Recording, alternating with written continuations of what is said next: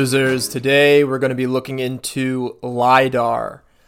Now, what is LIDAR? LIDAR is basically just like a radar, except it uses light instead of radio waves. So specifically, it stands for light detection and ranging, or laser imaging detection and ranging. And it's a method of calculating distances between one object and another. They use it in a lot of different applications, such as self-driving cars or self-driving planes. They use it to survey geography and geology. Recently, I think in the past 2 years or 3 years, they used LIDAR on a plane to fly over the Amazon rainforest in Bolivia, and they found a bunch of never previously before found pyramids, and it gave us clues that ancient civilizations used to live in the Amazon. Now, it's a very fascinating technology, and it has a lot of potential uses. Another use of it is in law enforcement, where police are able to give tickets using LIDAR guns. Basically, what they do is they shoot your car with a little laser, and the amount of time it takes to come back to the gun, the sensor on the gun, the receiver on the gun, the police are able to deduce how fast you are going, how far away you are, number one, and I guess you would need two readings to determine the speed of how fast a car is going, just using basic delta V, delta T physics. So LIDAR was created by the Hughes Aircraft Company. This is Howard Hughes, a billionaire who is very interesting, and we might have to do a deep dive into Howard Hughes one of these days. But basically, Howard Hughes was a billionaire, and he was all about spacecraft, and he was OCD. He's very military connected. He launched a lot of satellites into the air, and the first system was called CoLIDAR, an acronym for Coherent Light Detection and Ranging, derived from the term radar, itself an acronym, Radio Detection and Ranging. So the first practical application of the CoLIDAR system was the CoLIDAR Mark II, a large rifle-like laser rangefinder produced in 1963, which had a range of 11 kilometers and an accuracy to 4.5 meters, used for military targeting. LIDAR uses ultraviolet, visible, or near-infrared light to image objects. It can target a wide range of materials, including non-metallic objects, rocks, rain, chemical compounds, aerosols, clouds, and even single molecules.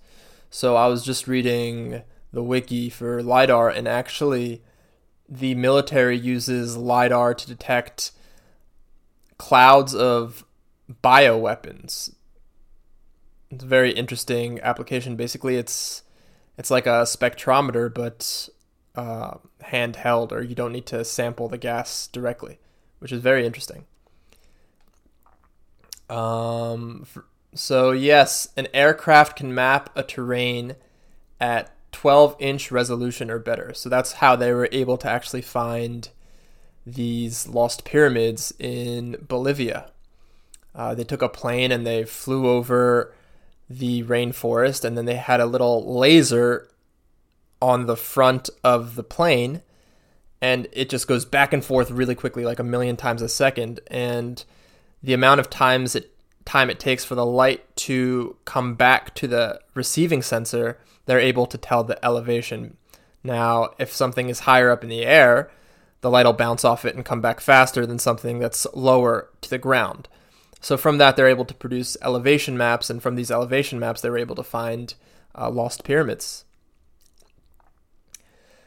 The essential concept of LIDAR was originated by H.E. Singe in the 1930s, who envisaged the usage of powerful searchlights to probe the atmosphere. LIDAR has since been used extensively for atmospheric research and meteorology. Instruments are fitted to aircraft and satellites, carrying out surveying and mapping. Yes, I don't really want to get into the design of it, but maybe some of you might find this interesting. So there are two kinds of LIDAR detection schemes: incoherent or direct energy detection, which principally measures amplitude changes of the reflected light, like we were talking about, and coherent detection, best for measuring Doppler shifts or changes in the phase of the reflected light. Coherent systems generally use optic heterodyne detection. This is more sensitive than direct detection and allows them to operate at a much lower power but requires more complex transceivers. Both types employ pulse models, either micropulse or high energy, just little intermittent bursts of energy, blah, blah, blah. There are several components to the LIDAR system. First, you need a laser. Then you need a phased array, which is a system of antennas. Then you need micro electromechanical machines. You need scanners and optics. You need a photodetector or receiver electronics. You need position and navigation systems. This is important. When you're flying a plane over the Amazon, in order to test how high the plane is, it needs to be connected by a satellite. So a satellite is connected to the plane as it's flying over the rainforest to judge the height, the angle, the pitch, where exactly the plane is. So you can't just shoot a laser and realize how far it is away from the plane. You have to shoot a laser and realize how far away it is from the plane relative to where the plane is. And position and navigation system sensors, blah, blah, blah.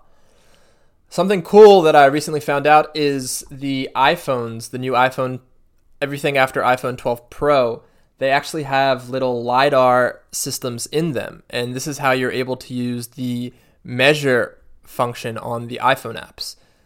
Some of you may know that there's an app on the iPhone, a native app, where you can actually measure the length or distance of something just by using the phone. Well, the way the phone does that is it shoots a little laser out and it's able to tell the depth, how far away that thing is. And from there, it's able to produce a measurement of the height or the width or the length of something.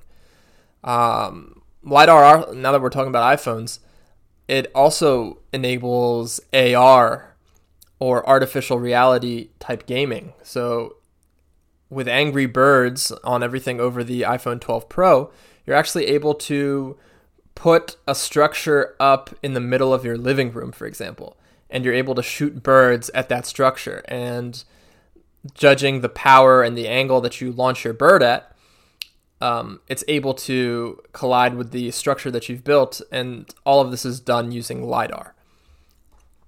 So it has a lot of cool applications. I do want to get more into Howard Hughes, but I guess that's not for today's episode. What else can I tell you about it? Yeah, dude, it's pretty cool. Now, there are probably ways to jam the LIDAR guns that the cops use. I'm not sure how you do that, though. Maybe you shoot another laser back at it. I think that there are probably ways to jam the LIDAR systems as well. One more thing that I wanted to say is Tesla is probably the number one self-driving car in the world, or at least it's perceived that way. And it specifically does not use LIDAR systems to self-drive their cars. Now, I found this interesting because basically every other major car manufacturer does use LIDAR to enable some sort of self-driving techniques, but Elon Musk, the CEO of Tesla, says that these LIDAR sensors are too expensive. And he's put all of his research and development into a classification system in traditional just cameras. So for the camera to work for self-driving, what it needs to do is it needs to work the same way a human's eyes work, basically. Now, with LIDAR, you're able to more precisely judge the distance away something is, which is obviously really important if you're driving. But these LIDAR units cost anywhere from hundreds to thousands of dollars. And, well, from what I've seen so far, Tesla seems to be one of the better self-driving systems out there. So Elon Musk may be onto something. It seems that AI and, neural networks, training these neural networks has developed faster than many of us had expected. So, Yeah, that's all it is today for LIDAR. Thanks so much for listening, and I'll talk to you losers later.